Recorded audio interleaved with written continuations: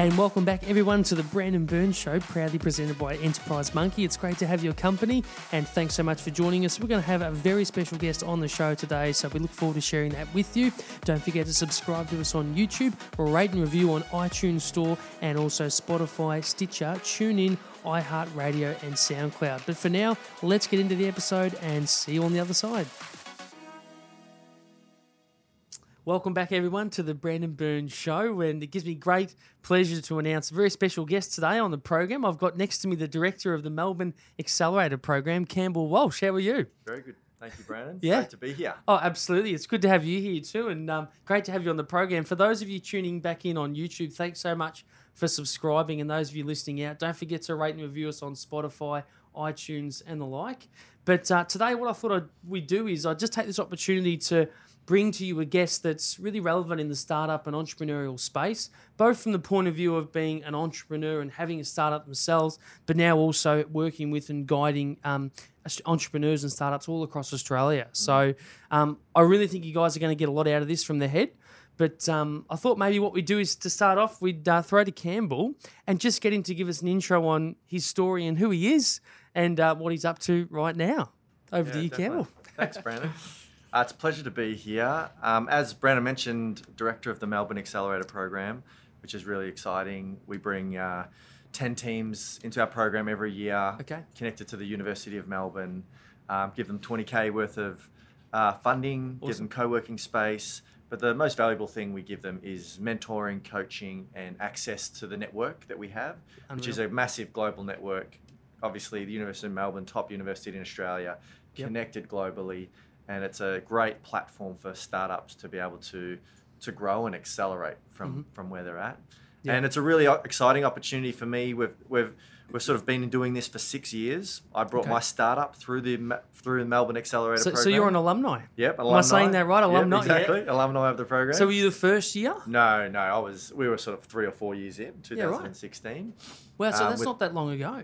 No, it's like 3 cohorts ago. Wow, so you've taken the startup through and now you've come back and you're directing the ship. Yeah, definitely. Yeah, unreal. Yeah, so I suppose I experienced it firsthand, right? So I saw the value in it. I saw the potential for it as well. So I think MAP hasn't quite, nowhere near reached its potential of what it can do and the value that it can bring for startups. So a major reason why I took on this role, or probably the most significant reason why I took on this role, is because I saw such a massive opportunity for us to grow, to improve, and to help startups to become better.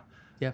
And to create this, amazing entrepreneur ecosystem and build from what we already have at the university, and just to take it to the next level. Yeah, that's unreal. Okay, well, I know this would be really interesting for our audience, which is obviously predominantly young startups and entrepreneurs that are probably embarking upon their startup journey for the very first time.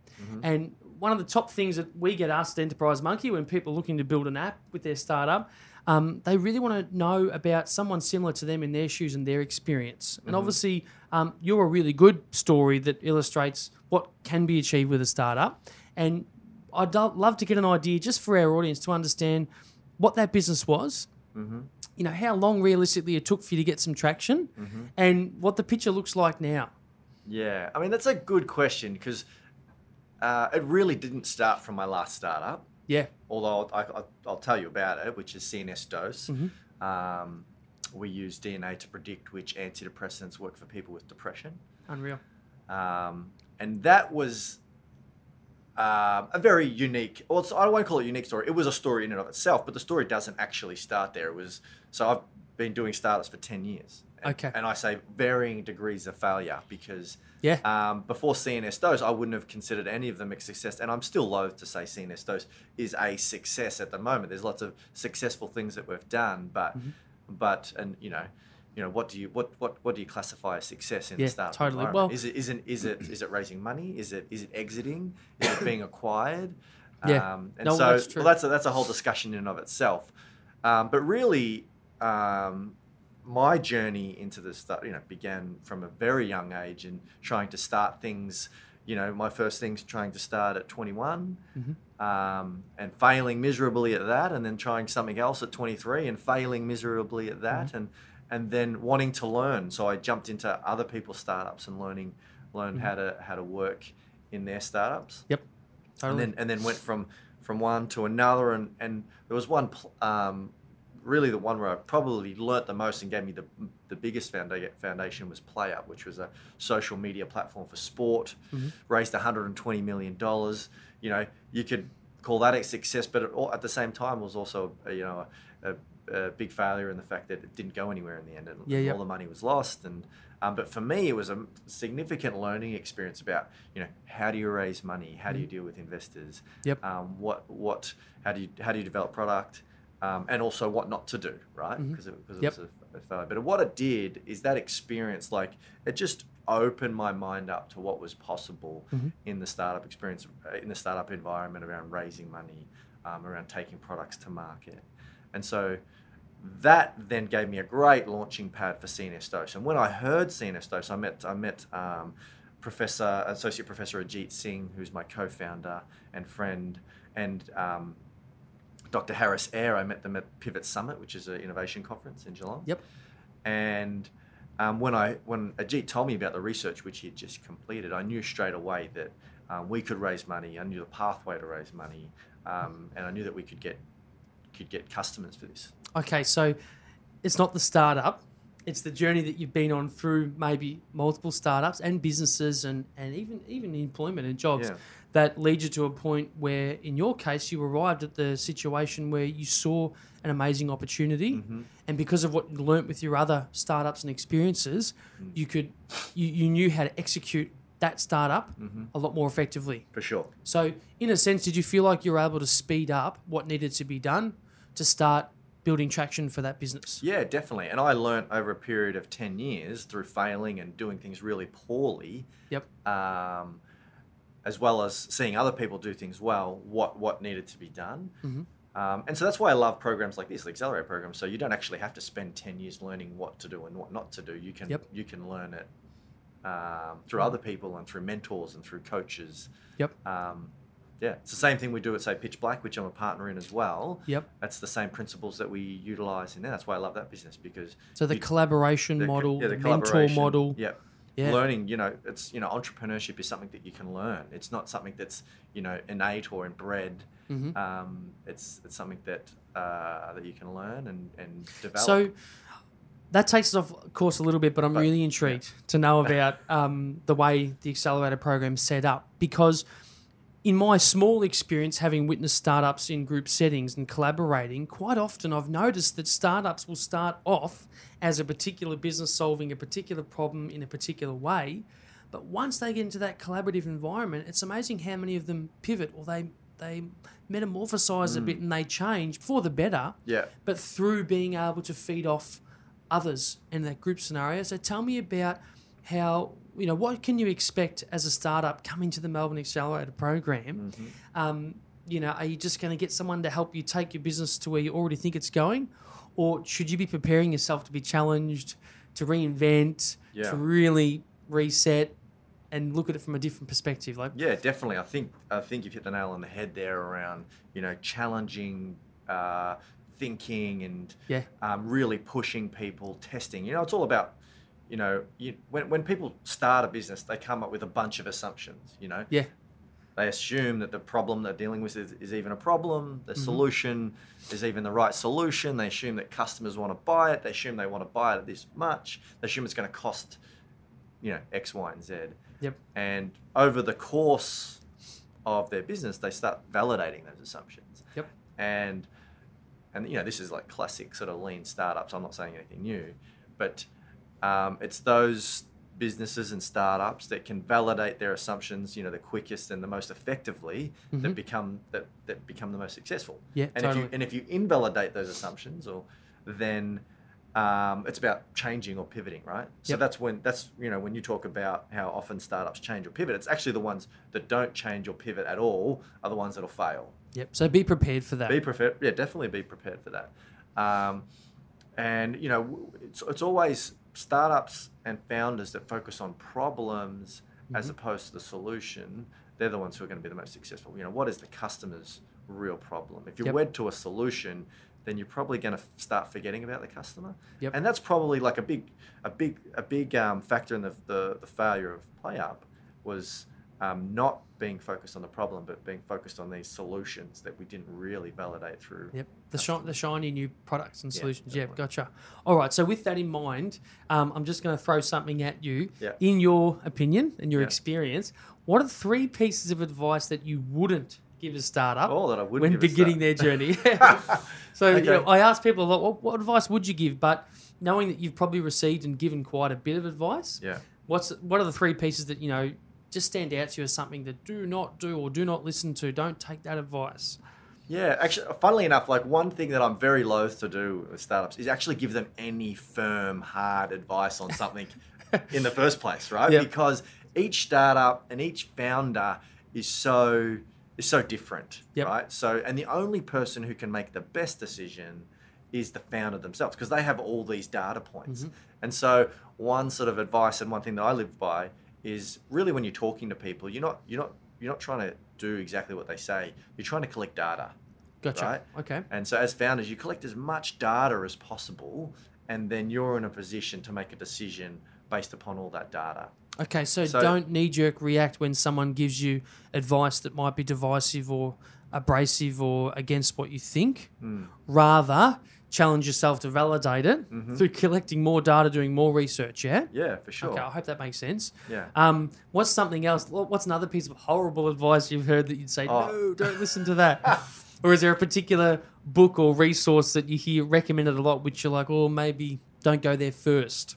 No, like I think what you see people, like a problem that you see people do time and time again is once again, it's going back to this not validating things properly, is you see people build stuff before they've validated it properly. So it's like making sure that they do as much research, understand their customer as much as possible before they go away and spend lots and lots of money on building whatever they need to build. And that's why I love things that are based in research, because professors and researchers, they do a lot of validation before they actually take a product to market. Okay, so with that in mind, because the research element seems like such an important part, and something that I notice in my travels is people can get to a point where they understand that research is required heavily. But then the second part of it is, how do I do it effectively? Because one of the first things that comes to mind when you've got a startup or a product or a service is, how do I get enough of my type of customer in the one place to then go and get effective answers and opinions on whether something's going to help them solve a problem? Without it being a scenario where you're going to family and friends and you're saying, hey, do you think this would be a great solution for this industry? And they're all like, yeah, that's great, do it. But how do you actually, go through that process of researching properly and unbiased so that you can get enough data to go, yep, this is more of a value add than a really good painkiller problem solver, I think you hit the nail on the head there as well, again, with talking about being unbiased. Like that's the problem that most people do is they come, if you don't come from a research background, you don't understand, the challenges around collecting biased information. Yep. And so, often entrepreneurs and founders, they'll, speak to family and friends, and they'll say, nobody's ever told me that this is not a great idea. But how often do you tell your friends, unless you're not a very nice friend, how often do you tell them that, their idea is no good? Was it you that said to me, or I've heard this before, but I'm pretty sure it was you that said, if you can't convince your nana to pull out a credit card and pay for your product or idea, then you've got a problem potentially. I may have said that. That's quite extreme, but yeah, for sure. I think it's, you've got to be willing to hear bad news from customers. It becomes harder to take and harder to take on board when you've progressed so far with building something. Yeah. So if you've built that solution or you're well on your way and then you start receiving the advice that you need that's not ideal, I've seen it a lot with entrepreneurs and startups where they sort of don't want to hear it anymore because they've already overcommitted in a sense to building something. Yeah, and so you want to be getting all feedback and you want to be open to all feedback, because really bad feedback now is better than bad feedback later. Okay, so obviously, if you're part of a program like Melbourne Accelerator Program, you'll be able to get access to that on tap regularly. You know, the right type of advice. Yeah, the right. But just to close that one off, as a startup on my own, I'm sitting here in front of Google and I'm like, right, how do I get the right advice I need here to know this is good, bad, ugly? Like, what's a quick, not easy way, but a way to do that without having to embark upon a massive exercise? How can you sort of... I mean, there are lots of cool little hacks, and one of them's like, coming up with a survey monkey and sending it out to your LinkedIn contacts, depending on what feedback, what research you're trying to get. Yep. Another one is, you can quickly hack up some Facebook ads to test certain markets to get certain feedback through I that. like that. Another one is survey monkey out to Facebook friends, but once again, or wider Facebook community, posting into chat, into like group chats around certain Groups, topics, industry, industries, and so there are some really sort of quick hacks to get feedback. The other one is like walking down to the local shopping centre or park or street and stopping people and asking them on the street. Totally. Certain questions. Once again, you've got to learn how to do it unbiased and most effectively, and you can Google that easy and find out how to do that. No, that's great. That makes a lot of sense, and I think what's important there is that it's a priority when you're starting out. You really prioritize your research and understanding if your idea is great. And the second thing there, I think I'm taking from what you're saying is you've really got to have that bravery and courage to not be afraid to start sharing your idea and putting it out there into the ether. I mean, this is one of the biggest problems that you face when dealing with other entrepreneurs is, every second one comes and says, like, I don't want to tell you my idea. Yep. Well, I can speak to my experience. I had a startup and we became almost over obsessed with secrecy because we were applying for a patent. And it was just, I quickly realised that no one really cares if they know about our idea or not. There's difference between IP. There's difference between an idea and IP, right? So you don't tell people, if you're applying for a patent, you don't tell people you're the IP that you're creating the patent for. But I mean, ideas themselves are a dime a dozen. And the challenge is being able to execute on those ideas. And so I wouldn't be protective about the idea. Definitely be protective about your IP, for sure. Okay, beautiful. Okay, so with that in mind, I've got another question for you that I know our audience would be dying to know, and that is, could you give me maybe top 2 or top 3 industries or areas that in your opinion you would think would be amazing for people to try and unlock a startup or solve a problem? Like, let's say, for example, you had CNS Dose, which obviously addresses mental health, which is huge at the moment. That also comes with the tag of feeling like government potentially would be really interested and keep a close eye on a business like that and want to fund. But then you've also coupled with it the doctor angle and someone who's done a lot of research to validate it. But are there particular industries? Maybe it's education. Maybe it's not manufacturing, or maybe it is. Maybe it's social media. I don't know. Well, I'll give you 3 industries, and they're all very biased. So, obviously, precision medicine and genetics. That's what CNS Doses from that industry. Still very early days, and obviously, my view is the next 5 to 10 years, it's going to be massive, and we're only really scratching the surface as far as what's going to be possible in that industry. In 10 years' time, we'll all have our DNA mapped. It'll all be on the cloud, and basically every medication, drug that we take will be tested against what our DNA and what's going to be most effective for that. So that's great. So health obviously is a big space. Space. Health is broadly, obviously, and anything in health and fixing the problems within that health industry is massive. I know. But specifically, precision medicine. Is amazing. And another one, drones. I'm on the advisory board of a drone company, Jar Aerospace. Wow. Which is doing amazing things. They've got a couple of businesses, couple of aspects to their business. One is they have drone kits, which they sell to schools, and which enable kids to build and code and fly their own drones, which is an amazing little product. Awesome. At the same time, they've also won a contract with the Department of Defence to help in build the next suite of drones for the Australian Army. Great. So my view is that drones are, once again, in 10 years' time, are going to be massive, and they're going to be a big part of our everyday life. And so They'll be delivering our Domino's pizza. Well, and our potentially.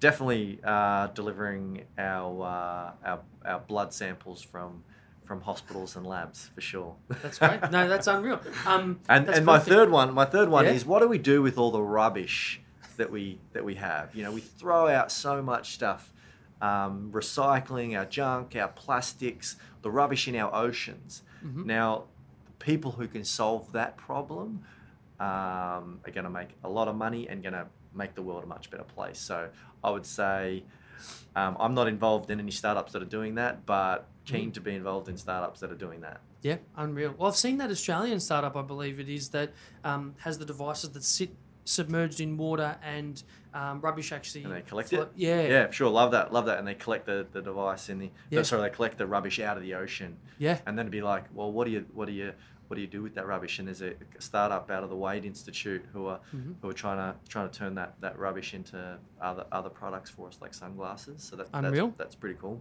Yep. But yeah, what do we do with all that junk? And that's a big problem to solve. We create so much junk, right? Yeah, totally. All right, cool. That's great. So look out for that. We'll put some more comments in the post as well to reiterate that. So tell me, what's the key to having a successful startup team? So very rarely, and I'll say this just in my experience, you see an individual person that's got a startup that's successful individually. I'm seeing a lot more now teams of 2 to 3, or maybe a team of a couple entrepreneurs, one mentor, but that's partly active in the business. But, and I'm sure you have different dynamics through Melbourne Accelerator Program. Yeah. So is there a question maybe an individual needs to ask themselves to answer whether they should be part of a team or remain on their own when they're doing their startup? Oh, I mean, it's a good question. And once again, there's no one answer because everybody's so different. But I think there's a few sort of principles that you'd follow. And number one is doing a startup by yourself is very hard. And I would go so much to say is impossible. Yep. So you might be a sole founder, but you've got to have an amazing team. But even you want a core group of founders, 2 or 3. Yep. And I think it's a couple things that I would mention. It's about being equally passionate about what you're doing, and equally hardworking. Yep. So if one person is more passionate or more hardworking, I think it creates sort of a degree of tension within that partnership. The other thing is about having complementary, not the same, but complementary skills. So obviously it depends on the startup that you're working, but like say for example, if it's something that requires sort of deep domain academic experience, it's about taking an academic and pairing them up with somebody with great business sales experience, for example. Yep. Somebody who's great engineer or coder. Once again, bring them together with somebody with business experience. Now, I hear. I think that's a great point. I haven't seen a resource or a directory or a destination where you can actually source out people who might want to join you on your journey. But do you do a bit of pairing up or a bit of matchmaking or a bit of connecting once you're in the program here? Like, have you seen startups come through that have begun on their own but have actually morphed into a team of 2 or 3, or you've been able to connect them with people in and around the network of MAP that might want to get involved? Yeah, I'd say just because of the nature of startups that come through MAP. Yeah. I mean, our main accelerator program, they're a bit later stage, and so is that the Velocity program? So the Velocity is our part-time accelerator, our earlier stage. So Gotcha. It is more likely to happen in that program when they're still kind of working out their team, still trying to fill in team gaps.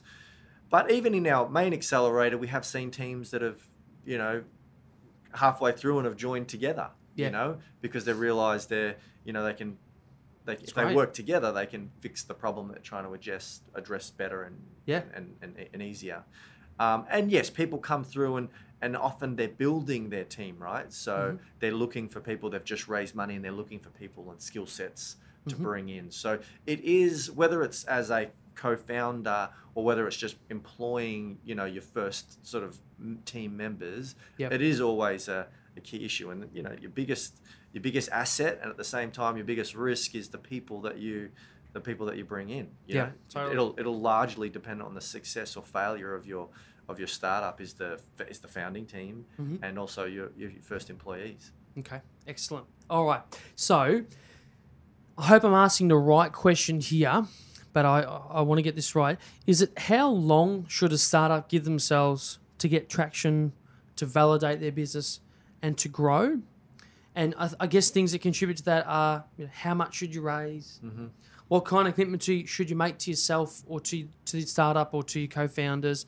But that all probably gives us a good average amount of time that, in your experience, you've seen, a startup should go into the process thinking, I'm going to at least need to give myself this amount of time, treat it seriously, work on it full time, to be able to see it through to a point where I can actually say to myself, I've done what's required to understand if this is going to work.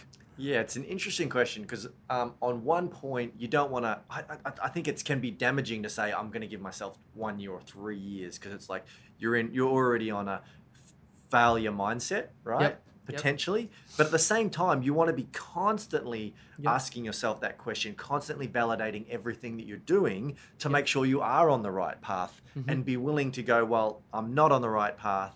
Well, do I get out, or do I pivot, or do I? So you got to be you've got to be at the same time being like, I'm never going to give up on this, and at the same time saying, well, am I doing the best thing I can do, making the best decisions for my startup? And that comes through to that sort of like that assumption validation. You want to constantly be having these constantly be getting degrees of traction all the way through to be reminding yourself that you're on the right path. So like with MAP, you could set you'd be setting milestones with startups for mini achievements that need to at least be addressed. Yeah, for sure. So we have a milestone, what they want to achieve by their time in MAP. Yep. And then regularly be checking in on them throughout that process.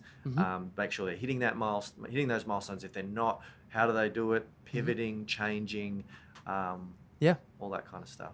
All right, great. Well, I guess it doesn't answer the question around how long, but I don't think it's. Yeah, I don't think, it's dangerous to say. I don't think you want to say how long, and how long will vary, right? Because let's say you're a researcher, it's like 10 years to market. But let's say if it's something really quick, you might say, look, if we don't hit this traction in 6 months, then it's probably not a goer. Okay. But most importantly is that if you're part-time on your startup, I would feel that no amount of extra time that you give yourselves to achieve is going to work, because I feel like, and I know it's an ideal scenario, but you need to be full-time on it.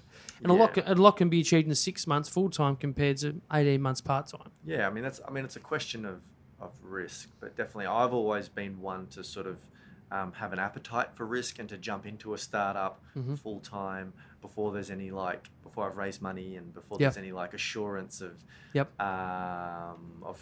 being comfortable financially.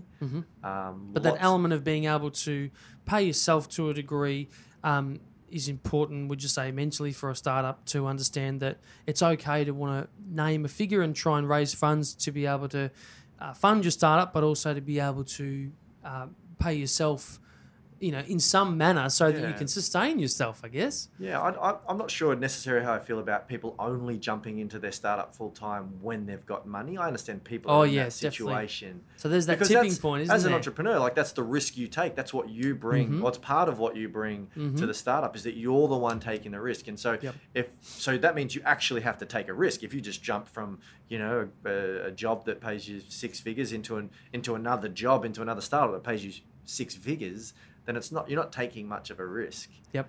Okay. I hear you. Yep. All right. No, that's fair enough. People need to think about that, I guess, when they're starting this journey. I mean, everyone's different, and there's no one answer once again, but yeah, totally. All right. So, what's the biggest challenge you've had to overcome in your career or in your startup journey? And also, what's the biggest achievement or highlight? And it may be something that you or I are not expecting, or the audience wouldn't think, but maybe go with the first one for the challenge. So what was the biggest? It could have been something along the journey. For me, I think the challenges that come the most are always internal challenges, right? Yep. So feeling like you belong, feeling like You know what you're talking about. You know what you're talking about. Willing to take risks, willing to get out of your comfort zone and call people and speak to people that you know you should speak to, that you want to speak to, but for some reason there's a blockage there. Doing tasks now, staying up late, working really hard. So these are all sort of like internal challenges primarily. Yep. And I think if you can overcome them, then you're on a much better path to success. And we're constantly overcoming them. You know, constantly feeling like an imposter in any sort of situation that you're in, or startup that you're in, or role that you have. So the benefit of being part of an ecosystem like MAP, I would assume, is that support that you can draw upon and you can leverage to help yourself through those times. Yeah, definitely. Because you've got people next to you experiencing similar things. Yeah, for sure. Okay, so what's as the far biggest as achievement? so if I go back to the, you know, what's the biggest challenge, also I would say and achievement. So I'll put these two together. Yep. And that was, you know, challenge about commercializing a medtech startup from Melbourne or Geelong, Australia, through the Melbourne Accelerator program into the US. Yep. Which isn't a common thing that's done. And that was a massive challenge. I mean, if you think of the US healthcare system, you know, and trying to navigate that and understand it. Totally. It's you know. And that business is in America now. It's in America. Doses, It's available in hospital systems. We're in big partnerships, big hospital systems. So it's, you know, I always find it difficult calling it a success, but it's been very successful. Well, when you introduced it to the American market, you mentioned there that that's a big thing to get your head around and quite daunting. But give us an understanding of when you shot for the stars and you went for that top level, what was it actually like? How were you actually received? It's amazing the contrast between how we're received here in Geelong and Melbourne and how we were received into the US. It was totally different in the fact that a lot of people didn't quite understand what we were doing here, didn't quite understand our model, and maybe because our model didn't quite fit with the Australian system as well as it did to the US. But we went to the US first because of the little bit of pushback that we got in Australia, and we were received incredibly well. Like every healthcare system that we would want to talk to spoke to us and listened to us and engaged with us. And it didn't take us long to find, you know, our first customer. It's brilliant. And we were essentially, you know, in many ways treated like rock stars when we went to the US, and then we came back to Melbourne and Geelong, and people didn't quite get what we were doing. You try and tell your friends, and they'd be like, "Oh, that's great to hear." Cool. Yeah, Yep. did you go to the baseball while you were there? I was like, yeah, like we did, but it wasn't the best thing that we did. Did you go down Hollywood Boulevard next time? All right. So, who is your inspiration, or someone in this, you know, entrepreneurial space maybe that you look up to and you really admire? It might be someone that we all know in the community, or it could be someone a little bit more. Yeah, I really look up to people that. You know, less so the Steve Jobs and the Elon Musks, because I think they're too far away and too distant. But I think, you know, people like, you know, Nick Stanley, who's, you know, from Geelong, been successful in Geelong with... built a startup, sold it. Built a startup, sold it. And now giving back. Yeah, and now giving back, you know, chairman of Runway and doing other startups. Our entrepreneur in residence here, Joe Hanna, similar thing. He's built startups and listed them and been successful, and not the loftiness success of an Elon Musk, but definitely is a clear aspirational for all the entrepreneurs who are out there doing it, and you can see the clear pathway which they've taken, and also the fact that they give so much back to the community and help other startups, you know, go on the pathway which they're going on as well, it's really amazing too. Yep, totally unreal. Well, it's been great, Campbell. I might give you this opportunity, if you wouldn't mind, just to share with everyone anything else you'd like to talk about with regards to MAP, Melbourne Accelerator Program. I mean, it's an exciting time. You've come on board, and lots happened just in the short amount of time you've been here, and we've actually had a chance to have a bit of a tour and walk through today, and it's amazing operation. But what else can people know about MAP, and why should they get involved, and how can they get involved? So, yeah, MAP is it's really an amazing program and has an amazing ecosystem around it. You know, we started 6 years ago as the second accelerator program, the first university accelerator program in Australia, and the whole ecosystem has grown since then. And it's been amazing to see where MAP is now. And since then, we've had 100 startups come through our programs who've raised over $70 million, over $100 million of revenue. 1,000 people have been employed by our startups that have come through our programs together. So that success, and seeing that success and being able to grow and increase on those numbers is really about other amazing entrepreneurs and founders getting involved. And we are creating an amazing ecosystem, whether you're connected with the University of Melbourne or not. We're creating an amazing ecosystem for founders and entrepreneurs to learn and grow with our things like our master classes, our demo day coming up. And so, definitely just get involved, come and speak to us. And we'd love to see everyone. All right, unreal. Well, Campbell Walsh, Director of Melbourne Accelerator Program, it's been a pleasure. Thanks for coming on the program, and we can't wait to share more with you about Campbell and his journey very soon. Excellent. Thank you.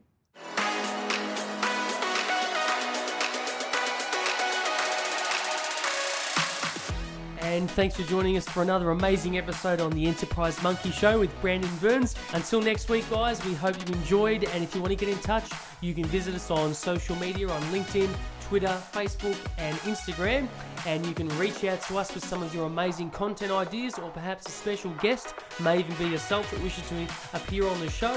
You can reach out to us at office@enterprisemonkey.com.au. Don't forget to rate and review us on the iTunes Store, Spotify, and Stitcher, and we'll see you all on the next episode.